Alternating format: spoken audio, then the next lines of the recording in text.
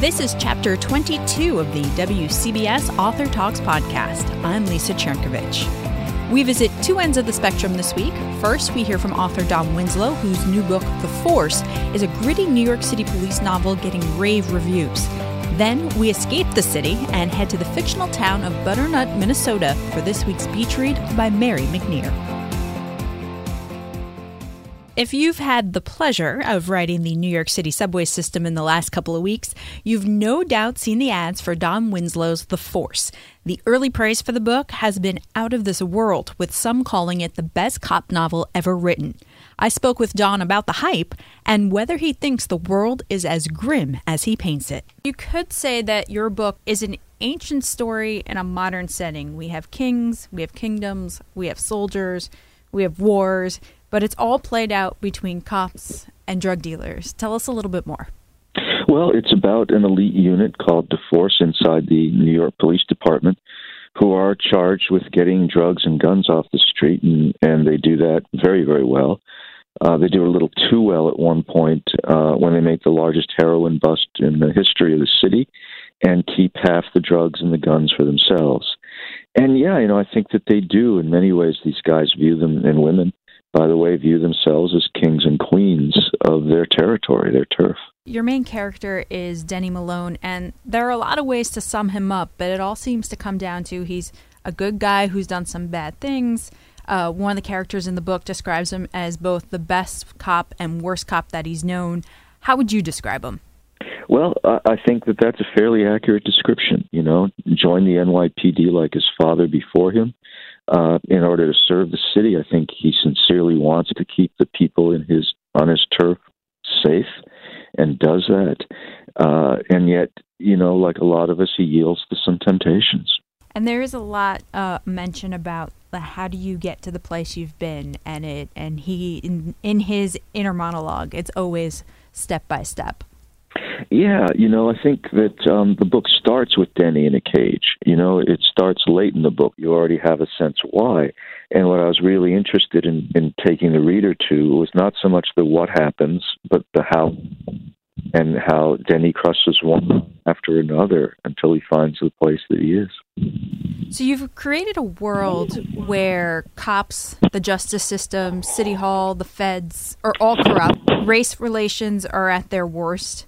Is this the world as you see it, or is this a glimpse into the future if we don't fix the way things are now? Yeah, both. And let me hasten to add, most cops are not corrupt. Most cops are clean. The book is dedicated to 178 police officers who lost their lives on duty during the time that I was writing the book. But this is about a particular guy, a particular unit. And I think, there is corruption in major city police departments. We see headlines all over the place. Race relations are strained, and I think we could be headed for something like that. You mentioned the dedication. It's not often that it's worth asking about, but in this case, why did you choose? It's 2.5, almost 3 pages worth of names. Yeah, I thought it was important to name these people. I sit very safely behind my desk writing books about police officers. And so I felt it was important to stop and think about these people who are out there risking their lives every day in order to keep us safe. And that being said, you don't disparage those who have lost their lives at the hands of cops. You do name all of them that we've come across in the modern era within the pages of your book. I do. I talk about them. We take these cases on directly. Look, I think that balance has become, unfortunately, sort of a dirty word in our culture these days. I don't think that there are sides. I think that that we need to look at each of these cases individually. We need to look at the reasons behind them. We need to look at racism across society as a societal problem and not just a police problem. You've gotten a lot of high praise for this book. I mean, right on the cover, you have Stephen King calling it The Godfather, only with cops. What's the reaction Crazy, been? huh? Yeah, it is. And it's all over the New York City subways as well. What's the reaction been from law enforcement? The book's only, less than a week old, so I haven't had a lot of response from readers.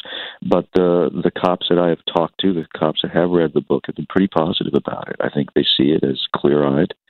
I think they see it as realistic, and I think they see the humanity in it. the characters in this book, the cops in this book, are, I hope, fully formed human beings, with good aspects and bad aspects and all of that. And we're going to see this played out on the big screen, aren't we? I guess we are, yeah.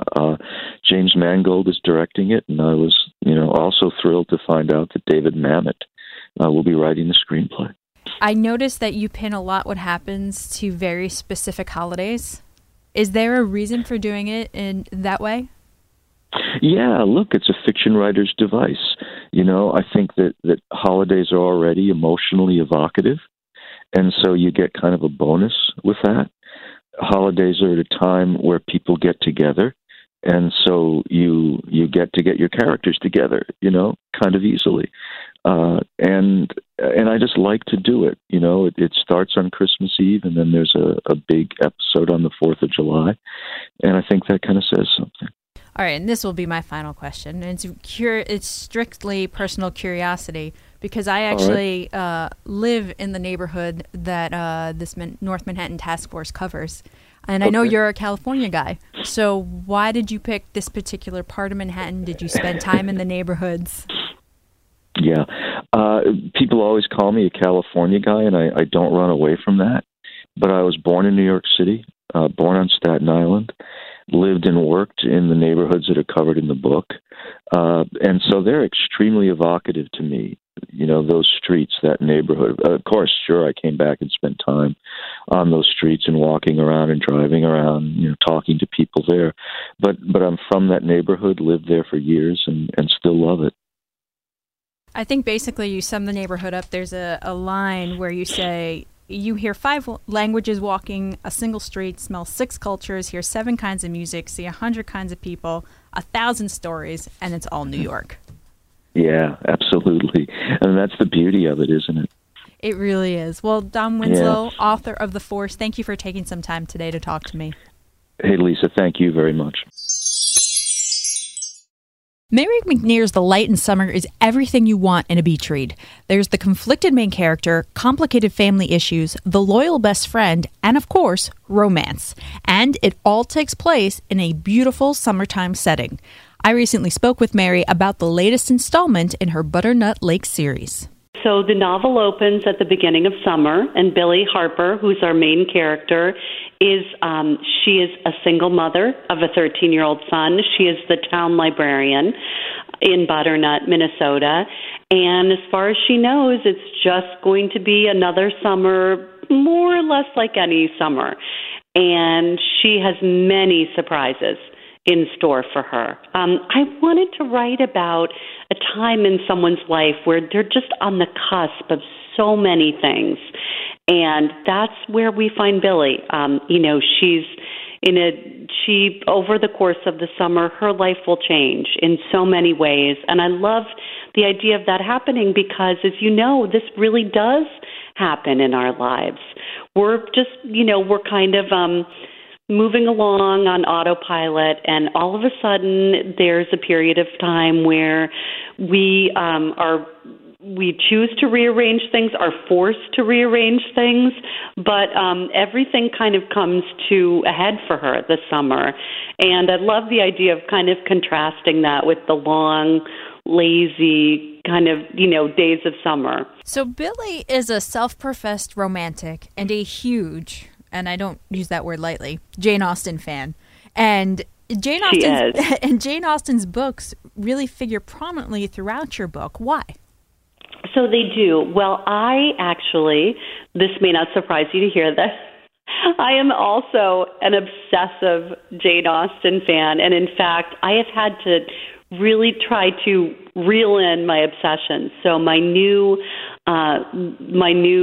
rule is I only reread her books every 10 years. So basically every time I have a birthday with a 0 in it, I can revisit them all again. But I think what I loved about them is what I think so many readers love about them. I mean, there's so much to love about them. But of course, I love the way everything is neatly tied up in the end. It's so unlike the rest of our lives. And that's what Billy loves about it them too. And I think what she's learned by the end of the novel is that that she's not going to have that kind of perfection in her life, but that happiness doesn't always mean perfection. And she really learns to be much more of a risk taker, because at the end of the day, she can read a good book, or she can take chances in her own life. And of course, I think people should do both things. But in Billy's case, she was sort of, she had become a very cautious person, and she was finding her romance in novels, which is a great place to find it. We just wanted to make sure that she also got out there in the real world too. So you mentioned that you're a big Jane Austen fan, and something that Billy does throughout the book is that when something comes up in her life, she likes to turn to Jane Austen and read either a particular scene or a particular quotation. And that's something that you do as well, right? I do. And, I used to read them more obsessively than I do now, but I would often, just depending on my mood, I would read in one book, I would read in another. Sometimes I would read a whole book from start to finish. Sometimes I would just go back over a favorite scene. And she kind of uses the books as a template for her life. And then, of course, the other thing she does, because she has this summertime nightly ritual where after her son goes to sleep, she goes out on the back porch and she has a glass of wine and she reads a Jane Austen novel. But the other thing she does during that time is she has a dog, as I do as well. She has a yellow lab named Murphy, and she also talks to him too, although they're able to communicate without speaking. They have a very strong bond. And so sometimes, in addition to kind of bouncing her ideas off a Jane Austen novel, she will kind of test them out on her dog. And he's a very patient listener, as all of your listeners who have dogs know. I was going to say, he doesn't interrupt her. Anyone who's had a pet has been there, where they carry on full conversations with their animals. I know. Well, I read a study once that said 85% of pet owners admit to talking to their pets, and I thought 85%. What about the other 15%? Right. What are How could you not talk to your pet? So he's a wonderful listener. So yes, but we definitely wanted to kind of interrupt Billy's routine, as appealing as it might sound, and just get her out more in the real world, because it's easy to take refuge in our own lives, right? But it's also important to take risks. And your loyal readers are familiar with Butternut. For those who aren't, why do you choose to set your stories in northern Minnesota? So my mother is from a small town in Wisconsin, and her grandfather, my great-grandfather, built a cabin in northwestern Wisconsin during the Depression, and so it's been in the family for several generations, although, as you can imagine, there are now many different families sharing it. So it's actually, when you go every summer is determined by a lottery system. But it's still a wonderful place to go. And I try to capture that in the novels. Just, when I thought about the name for this novel, The Light in Summer, I was thinking about the light in the trees, the light on the water. Also there are different kinds of metaphorical light in this novel, but I thought there's something about a lake on a summer day that I think we can all relate to. It's just so quintessentially summer. Absolutely. And my final question for you is, we've been talking all this much about how much you've upended Billy's routine. Is this where her story ends, or will we get to find out a little bit more about what happens to her in the future? No, you'll probably get to find out a little bit more. I try to have there be characters who we continue to check in with over the course of the series, but I try to focus on one or two or three of them in any given novel. So we will definitely see Cal and Billy again, especially since Cal is if you've read the first novel in the series, Up at Butternut Lake, his sister was one of the main characters. So he's now part of an extended Butternut family. Oh, and Cal, of course, is Billy's love interest. Because I think we can all agree that no summer at the lake would be complete without a little romance, right? Oh, 100%.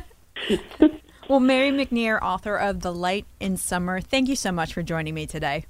Thank you. Have a great summer. You too.